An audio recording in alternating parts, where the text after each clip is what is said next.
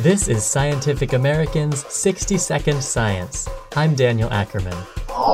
Freeloaders. They just sit around while their hardworking colleagues get things done. But might freeloaders actually be necessary for society to function efficiently? The answer could be yes, at least when it comes to fire ants and their efforts to dig nests underground. Fire ants are quite common in Georgia, and in fact most of the bottom third of the U.S., having come here in the 30s from South America. Daniel Goldman, a physicist at Georgia Tech. Fire ants are highly social organisms, so Goldman and his colleagues wanted to know how individual ants knew what to do without a central leader issuing orders. To find out, Goldman's team labeled individual fire ants with paint and then watched them dig their slender tunnels, barely wide enough for 2 workers.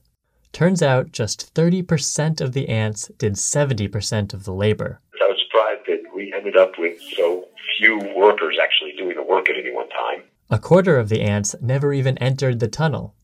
Others crawled inside but left without excavating a single grain of dirt. These idling and retreating behaviors ensured the crowded tunnels did not get clogged with insect traffic, which would grind the construction process to a halt. And when the scientists removed the 5 hardest working ants from the colony, others immediately jumped in to compensate, with no reduction in the group's productivity. Seems that it doesn't matter which ants are working or freeloading at a given time, as long as there is some division of labor to keep the tunnels flowing smoothly. The findings are in the journal Science.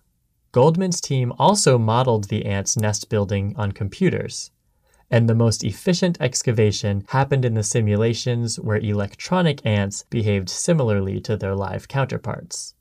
The study could have implications for robotics. Imagine groups of robots sent to search rubble for disaster survivors, or nanobots coursing through our bodies to diagnose illness and deliver targeted medical treatment. Such robot swarms will need to avoid getting jammed up in tight spaces. It might be necessary to program them so some just sit back and watch their comrades do the work. Thanks for listening. For Scientific American's 60-Second Science, I'm Daniel Ackerman.